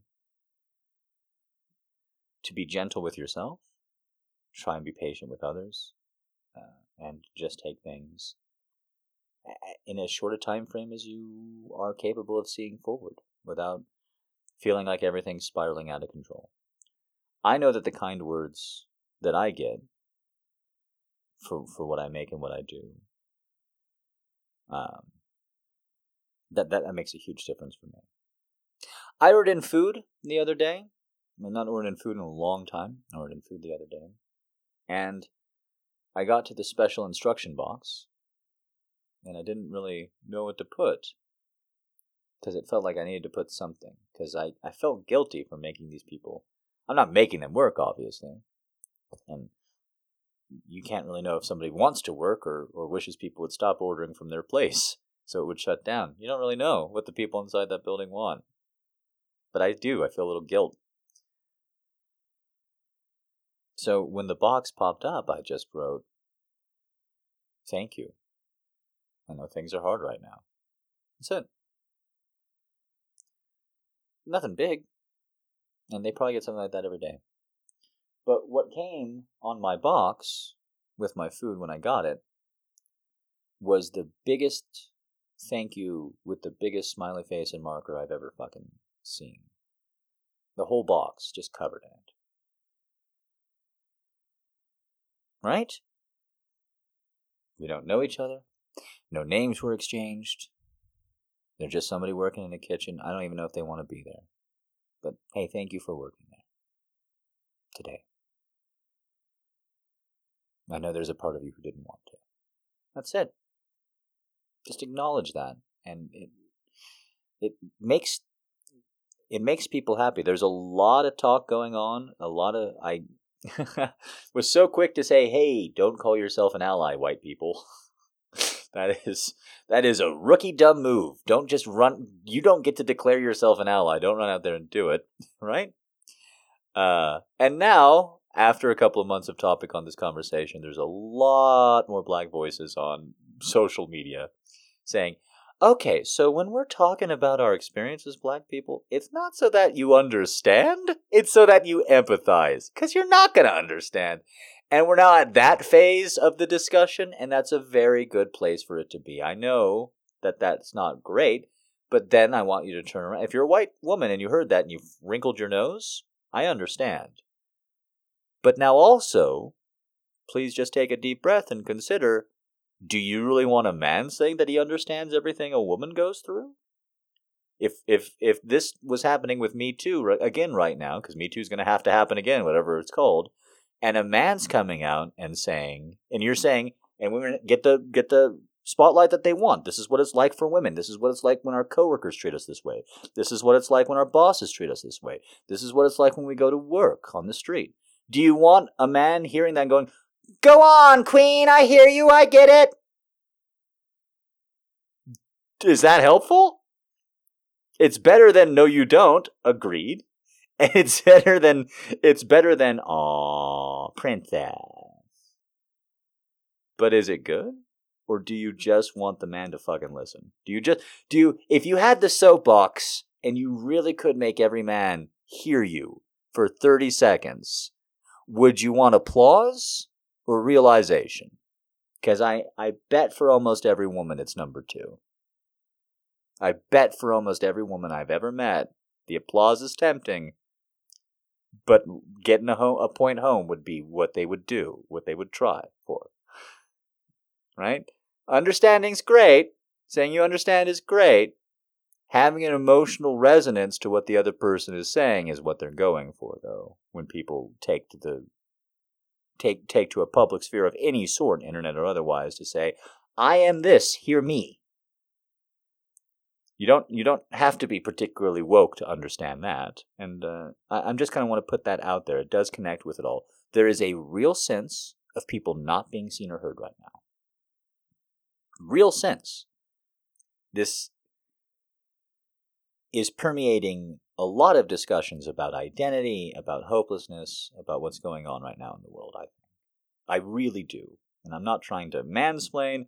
I'm not trying to exhibit caucasity. I think people, as individuals, not feeling seen or heard is a big part about why all these discussions are so forward and so at the tip of everybody's feed all year long. Hear me, feel me, this is my pain, this is my situation. And it's just not coming across. Not like it should. So I implore everybody out there, I know it's scary, I know it's bad, if you think it's cool that I could show up and I could try and make some jokes and do some reading and dunk on Grimes, and that's fun for you, it's fun for me too. It's also exhausting. There's a reason why stand-up comedians don't do 7 fucking hour shows. It's also hard reading the headlines, shaking it off, and coming in here. And so those of you who appreciate it, and you show me and you tell me, you mean the world. Thank you so much. To those of you who take this forward and want to try and give it to somebody else, everybody, once again, you nodded your head, probably, to the part where I said people don't seem, feel, or heard. Now, can you be the big person, the bigger person, and at least on occasion say, that's what all these other people are feeling too, while I'm feeling it. Let me try and see and hear that, even though I am not seen or heard either. Just for a moment. It means the world. Okay. All right. That's my big challenge to you. Let's talk about pussy juice!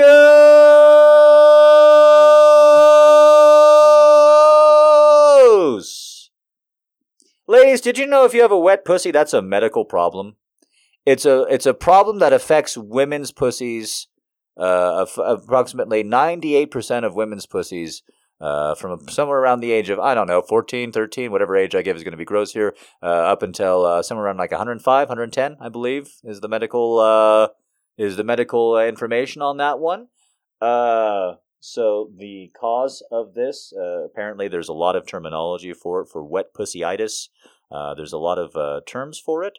There's horny, there's spanky, there's likey, there's daddy. These are all different terms that women could use for it, just so you know. Uh-huh. It's got a lot of root causes. It says here, being listened to, having the small of your back touched consensually, and Lorenzo Lamas are all reasons why this could happen to you at home. When I wrote this, I said there's no way I'm going to be able to actually say Lorenzo Lamas and not crack up, but I actually got fucking through it. I can't believe it. I did not think that I would pass that laugh test. That was amazing. Woo!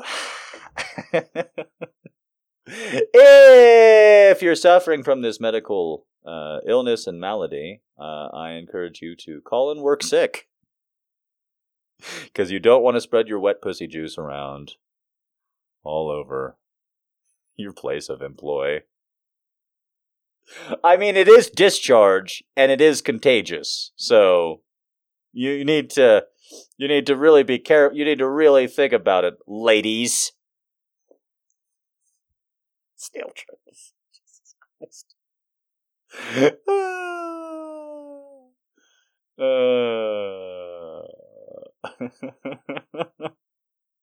I will never get over the fact that I was just listening to that dude, and then all of a sudden he started talking about how he's never turned his wife on. That's just such a... I can't. It's been a month, and it's still... Like, he actually went out of his way, goes, my wife, the doctor, assured me that, ... Like, he didn't say it exactly like that, but it's pretty close. And I just... Just imagine if a man said that to you. Imagine. And you have to keep a straight face because he signs your paycheck or some shit. Like, you can't react the way that you want to when a man says those words to you. Has he walked it back? Has he pulled it back? I know that they can't, conservative men, but, like, has he... So he's just doubling down. Can I say the worst, like, revenge fantasy I've ever had? Like, the worst revenge fantasy I've ever had was against... This is bad, and I realize this is bad and you can't do this. I'm almost wondering if we might have to bleep this out, and then everybody who hears the recording will just have to wonder. If I could fucking get on a debate stage with Ben Shapiro... I don't want to debate most of these assholes, but Ben Shapiro I do. If I could get on a debate stage with Ben Shapiro, you would all have the best fucking time for however long he'd be willing to stay on this Bronco. You would have the best time. Because I would pretend like I was going to debate him, but all I would actually do is just be using multimedia slideshows to insult the ever-living shit out of him. And the one thing that I would want to do more than anything, like I've really had like fantasies, like on hikes and shit, like what working out before I discovered weed and shit. Like I had like fantasies, and this is what got me through it. It's like debating Ben Shapiro. I know how sad I could have sex with such beautiful women. They sometimes offer themselves up to me 2 at a time, literally. I could be having such fantasies and such sex, and instead I'm mopping thinking about Ben Shapiro. I know how fucking sad I am. I know how pathetic I am. I hear it. But the one thing that I know that I could get Ben Shapiro in, because he does not like women's sexuality. He does not like it. There's some of these men who pretend because it's good for ratings, and there's some of these men who actually find sex icky. And he's the second. I know. I can sense it. And so I know I could lure him into a Box Canyon situation where I probably wouldn't have to lure. I could probably just wait. Just wait for him to talk about how women are whores. I just could. He just would. He kind of can't help himself. But if I had to set him up, you know that Ben Shapiro would agree to the premise that women who have naked pictures on the internet are lesser. I can get him to agree to all kinds of that. And then as soon as I did, I would use the multimedia to show off pictures of his naked sister. Because there's a lot of pictures of Ben Shapiro's naked sister on the internet. There's a lot of them. There's a lot of them. And I would go through each and every one with her face obscured. Right there in front of his little fucking face. Every last one. And I thought about this, like, would you really do this? And you have a sister, Jack. What if somebody did that to you? What if somebody did that to you? Like, I thought about that. I really thought, this is some horrible shit. Like, this is hurting some lives. I thought about that. And I thought, well, I don't know anything about her sister, but the only thing I know about Ben Shapiro's sister is that she has naked pictures because I jerked off to them not knowing it was Ben Shapiro's sister. That's a true story. That's a true story. That's a true story. I like amateur porn. I jerked off to her. Someone later informed me that was Ben Shapiro's sister. I was like, are you fucking kidding me? No! His sister is fucking hot. You can look her up. Oh, whatever. See, I don't know. No, I have no shame whatsoever. What? Why? See? Just because she's Ben Shapiro's sister doesn't mean she's icky. Is she bad? She might be bad. She might be icky. Who knows? But that doesn't mean it. And they were pictures. I wasn't jerking off to her political philosophy. What do you want from me?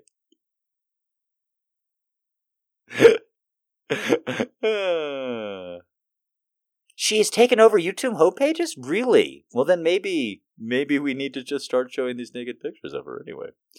Not really. See? That's bad. That's revenge, and it's bad, and you don't do that. I mean that. I'm not just wink, wink, nudge, nudging. That's actually bad. But it does piss me off if she is a conservative woman. If she's in any way harping against women, that really pisses me off that she has naked pictures up. And she only gets past it because she's Shapiro. So is she conservative? Because goddamn her. Because then spread the message far and wide. She is? Son of a bitch.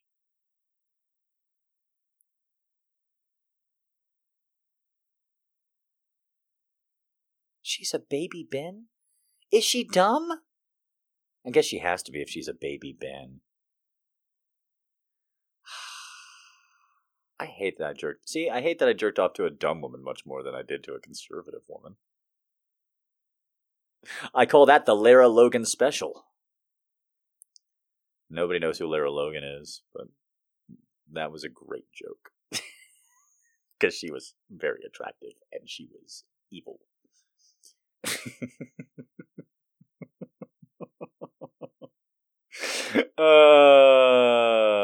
I used to call her and women like her war kittens. Just very attractive women who would go on shows going like, everybody loves us so much in Iraq and Afghanistan. Everybody just loves us over there so much. It's like a parade. I mean, I almost didn't want to come back. It's just so amazing bringing democracy to the rest of the world. Yeah, there's some real evil women. There are evil women. You don't have to look too hard to find them. There are actual evil women, and Lara Logan was one of them. Hey, guess what, guys? You may not have guessed it from that, but she's blonde and white. You never would have guessed, would you? Come on! You never would have guessed the person saying that shit was a blonde white girl, huh? A pretty blonde white girl was saying that shit? Come on, you never would have guessed. You never would have guessed. Her quotes, you could seriously just take lots of Lara Logan quotes on various things like Meet the Press, and then just take is it Regina? Is that the name of the head mean girl? Was that Rachel McAdams' name? Was she Regina?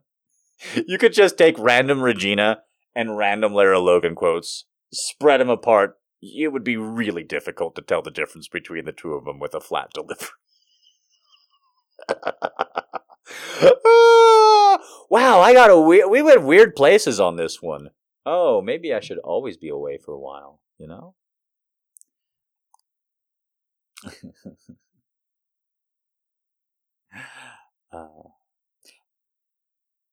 Backstage past Claire, her boss had said, "This singer is the hottest thing right now. I dare anyone to say I don't know how to give great gifts. That was yesterday. Being Saturday, and her birthday, Claire had woken up wondering she'd enjoy the concert. It did not disappoint. The musician, Troy, owned the stage and sang from his soul. He looked up, and his eyes met Claire's. To Claire, it was like time had stopped in the few seconds they connected. When the concert ended, Claire showed her backstage pass and was allowed access. She found Troy sitting alone in a room, strumming a soothing melody. Claire was content to just stand there and stare at his beautiful form. But there must have felt an eyes on him because he looked up and smiled. This is such... I know that we read wish fulfillment, but this is amazing.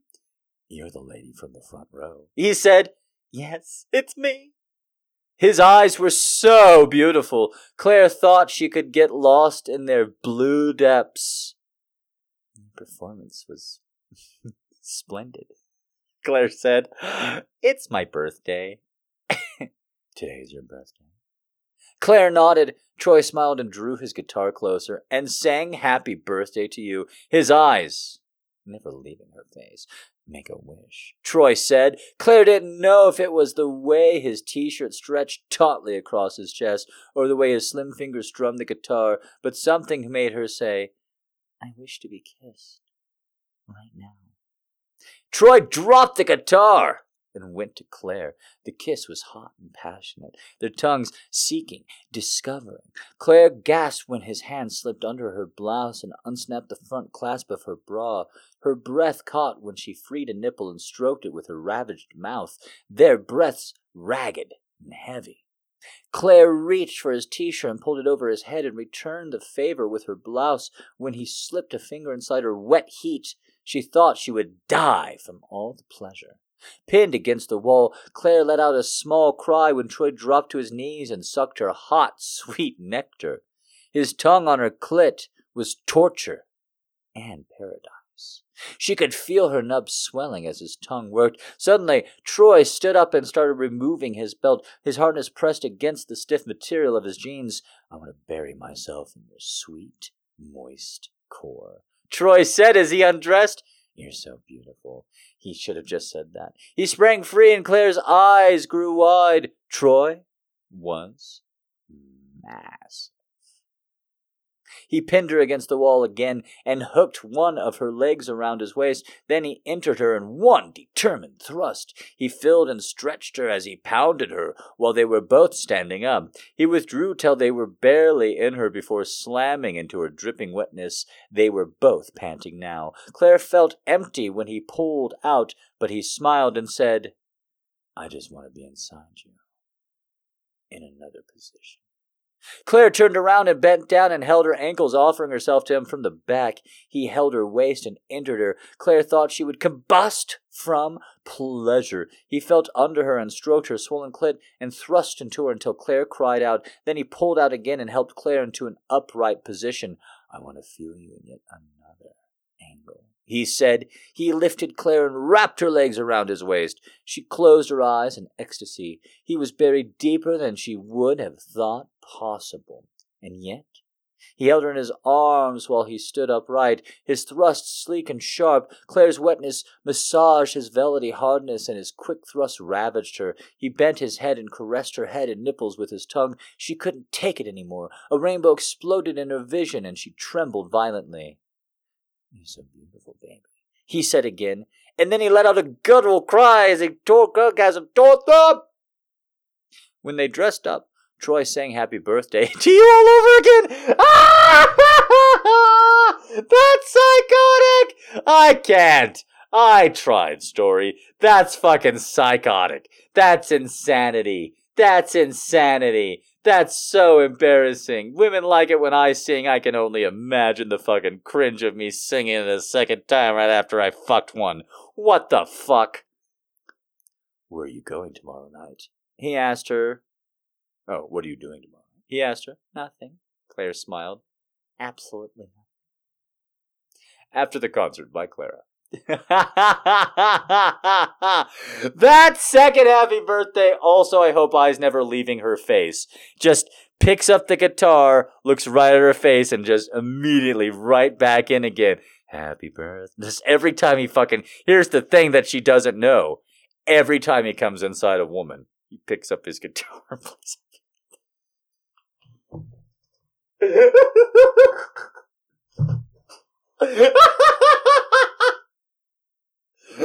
I can't. The other thing that I can't get over is just such a minor detail, but they never come back to it. He owns the stage, but he's still sitting backstage. I want you to think about that. Imagine you own the fucking stage, but you sit backstage. Imagine you own the theater, but you sit backstage at your theater instead of your box or gallery. Imagine that shit. That's some Birdman stuff. Oh, Nadira, you're so fucking funny. Someone linked the Puss in Boot Cats with the strumming cat gif. I know somebody knows what I'm talking about. There's a kitty, he's strumming it like his name is Sancho. Fucking love that one.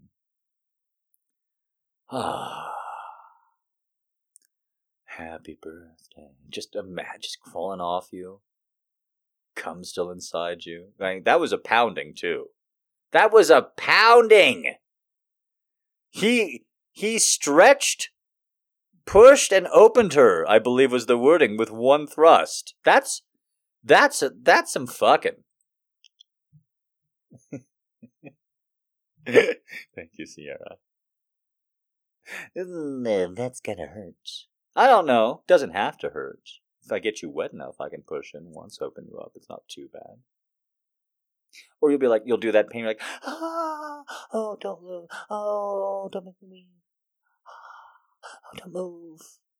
Oh, don't move. I always love it when you're inside a pussy and she's like, don't fucking move. Don't fucking move. Like, lady, I don't know how you think this works, but that is not going to be an option.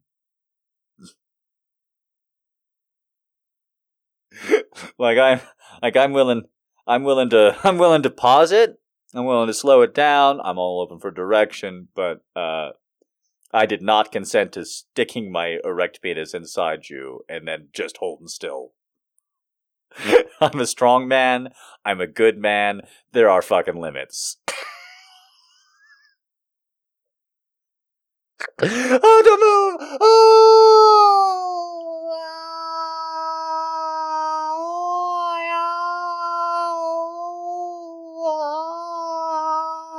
Baby, I'm not even in yet. I'm very shy.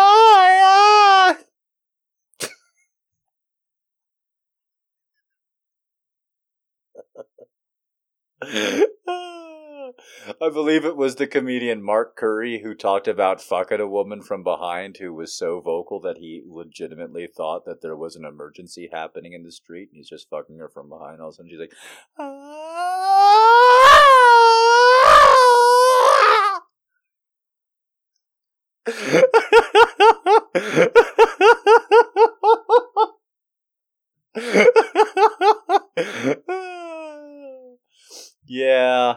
Yeah, it's a good thing I don't kiss and tell, because my stories would not be much more polite. As a bland, characterless multinational office goes, Sarah could have been worse. She had long ago learned to tune out the indistinct hum of printers, copiers, coffee percolators, ringing phones, and stifled chatter. It had become white noise, almost therapeutic, when she allowed herself the time to concentrate on it. But time was not something Sarah had much of anymore. Everything was urgent. Everything had a deadline. The office had become her life, and her life had become the office. Her routine was to wake up on Monday, dress, eat, commute, work, return, wash, repeat. She may as well copy Monday and paste it through every week until Sunday, when she could spend her free time prepping to begin all over again. Sarah had lost the spark somewhere along the way, and she felt it. A vague feeling that she was missing something essential. Every time she left a room, she patted down imaginary pockets, a subconscious bodily tic that she had acquired somewhere in the last 2 years, as though she always felt she had forgotten something. That sensation was with her every moment. of every day. But it wasn't her keys she had mislaid. It was something far more fundamental than that. Sure, she had her little rebellions. Every now and again she would slip out for a cigarette and enjoy its badness. Perhaps once a month she would wear something sexy beneath her charcoal trouser suit. Something only she could know and touch. Her little secret. Her little mutiny. It was only a little thing, but it made her stand taller, walk bolder, and smile a little more than usual. She needed to protect it. To rebel it often would be to trample the embers. It would no longer be special.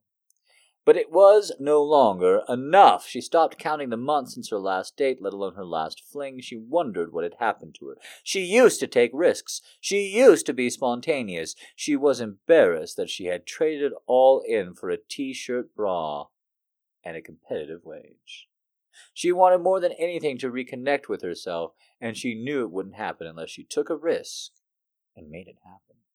Today, though, she did feel special, and she would make it happen whatever the cost. She had to open a valve and release the dangerous pressure that she'd allowed to build unchecked. And then there was Mark. Mark was new. Sarah interviewed him for a job, and she had found herself uncomfortable during it when she realized she was flirting with him. She remembered blushing after she accidentally said, "Oh, really?" when he had mentioned he was flexible in any position. At 27, he was 5 years her junior, smart, clean, arrogant, intelligent. Ever since the interview, there had been something intangible between them, an awkwardness that belied attraction. The mature thing would have been to ignore it, to even make a joke about it, and let it extend no further than a misguided kiss at an office party. But Sarah wanted a break from maturity, and Mark was going to provide it. She glanced at Mark from her desk. She was sorting through papers at his own desk. She brought up an instant messenger and began to type. Sarah says, "Mark, there's an emergency in the office." Sarah watched. Mark read the message and his brow ruffled a little in confused alarm. His eyes shot across the office and met hers. He registered the mischievous look on her face. Mark says, "Hello, Sarah. What's the nature of your emergency?" Sarah says, "Very soon there's going to be an unannounced fire drill." Mark says, "There is?" Sarah says, "Yes, everyone's going to leave, fast." Mark says, "So the office will be empty." Sarah says, "The two of us should stay behind and make sure everyone gets out safely. I just promoted you to assistant fire officer. Are you up to the task?" And Mark responds, "There's only one way to find out." Sarah stood slowly, with a devious smile growing across her face, sauntered nonchalantly over to the wall, and checked that no one was looking, grabbed the lever for the fire alarm, and pulled. The office suddenly became alive with noise as obnoxious alarms began to screech, and people began to clamber away from their desks. "Everyone out! Now!" demanded Sarah over the urgent noises. She stood by the fire escape door and held it open and pushed her colleagues out one by one like paratroopers from a plane. Mark was last, and before he could leave, Sarah Sarah slammed the door closed. It was just her and him in the loud, empty office. She pressed her back against the door and took him by the tie, pulling him to her, and without a word, they kissed hard and urgently.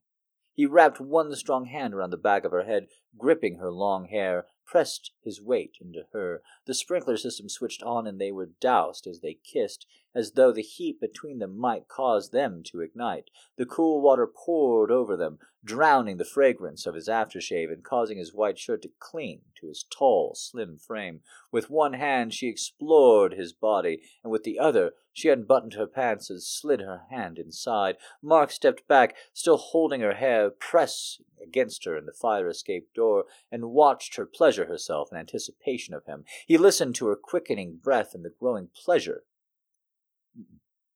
He listened to her quickening breath and the growing pleasure of her body as the sprinklers drenched over them. "We only have 5 minutes," she whispered almost to herself. They locked eyes. "You need to fuck me, and you need to do it right now."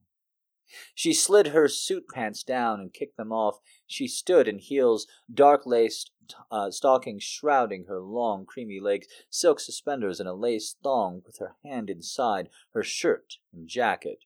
With her free hand she quickly undid Mark's belt and zipper and found him hard, thick, and ready. She pulled it out and stroked it as she stroked herself, and then pulled him to her, lifting her leg to his waist. She held Sarah's leg around him and felt her wetness as she guided him inside her. She grasped and took took control and began to slowly push inside, little by little.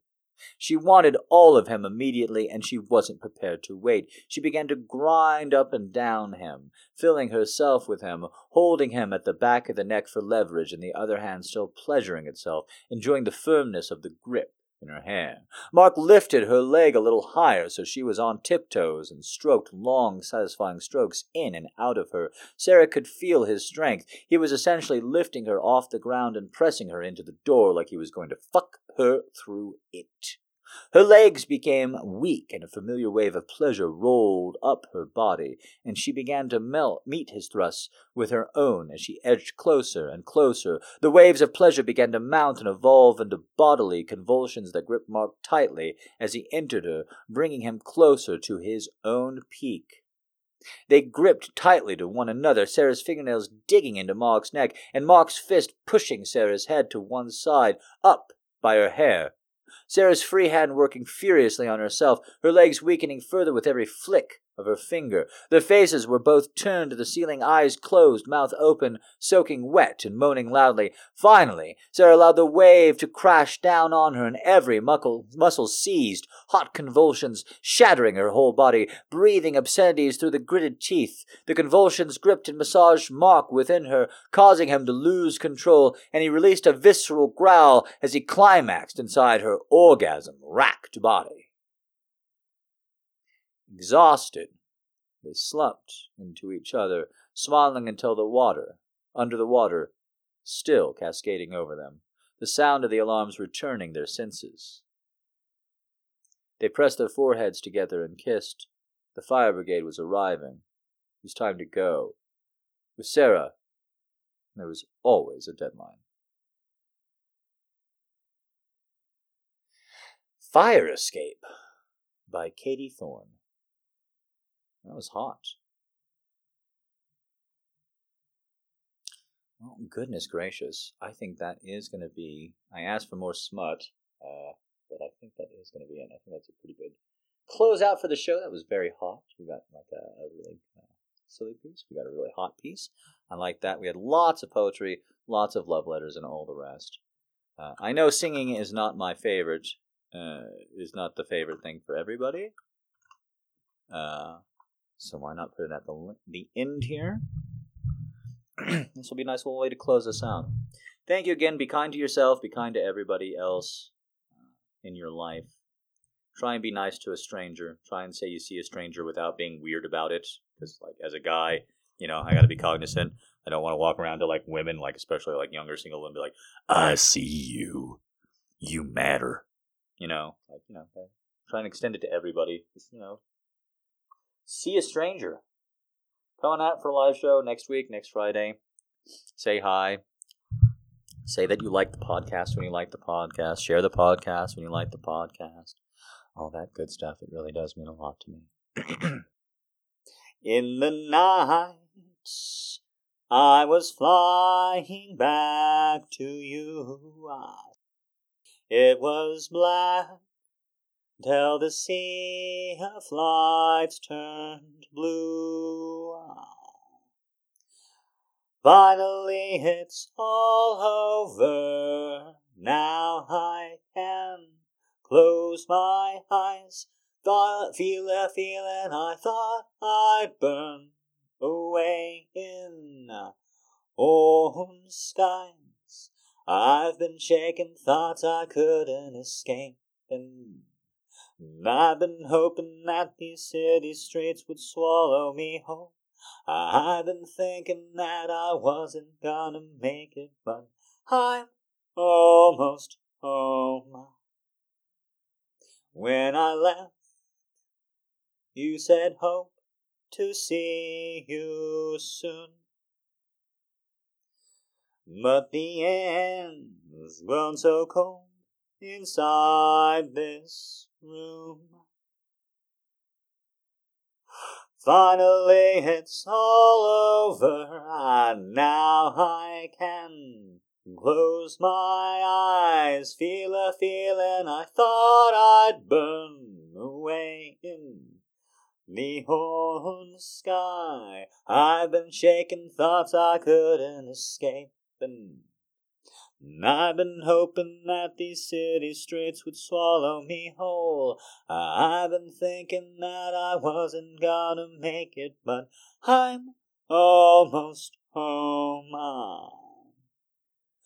I've been shaking thoughts I couldn't escape, and I've been hoping that these city streets would swallow us whole. I've been thinking that we weren't gonna make it, but we're almost home. Alright, guys, I did not nail that as much as I wanted to. I'm still very embarrassed about singing. I know a lot of you are going to say that was great, but it wasn't, because it was so much fucking better before I got nervous about public singing. I gotta get over it, though. That is Roken, R-O-K-E-N. The name of the song is Red Eye. And I fucking love that the name of that song is Red Eye, because people will have no idea when the name of that song is Red Eye, when it's so sweet and nice. That's the show. Next Friday, come on out. There will be a podcast next Thursday. I dearly believe I was way too bored for way too long. Thank you very much. Spread the word. You're all very, very, very, very kind to me. My eyes are closed because I'm blushing. I really need to get over my shyness when it comes to singing. I'm trying so hard. Thank you. See you next week. Bye.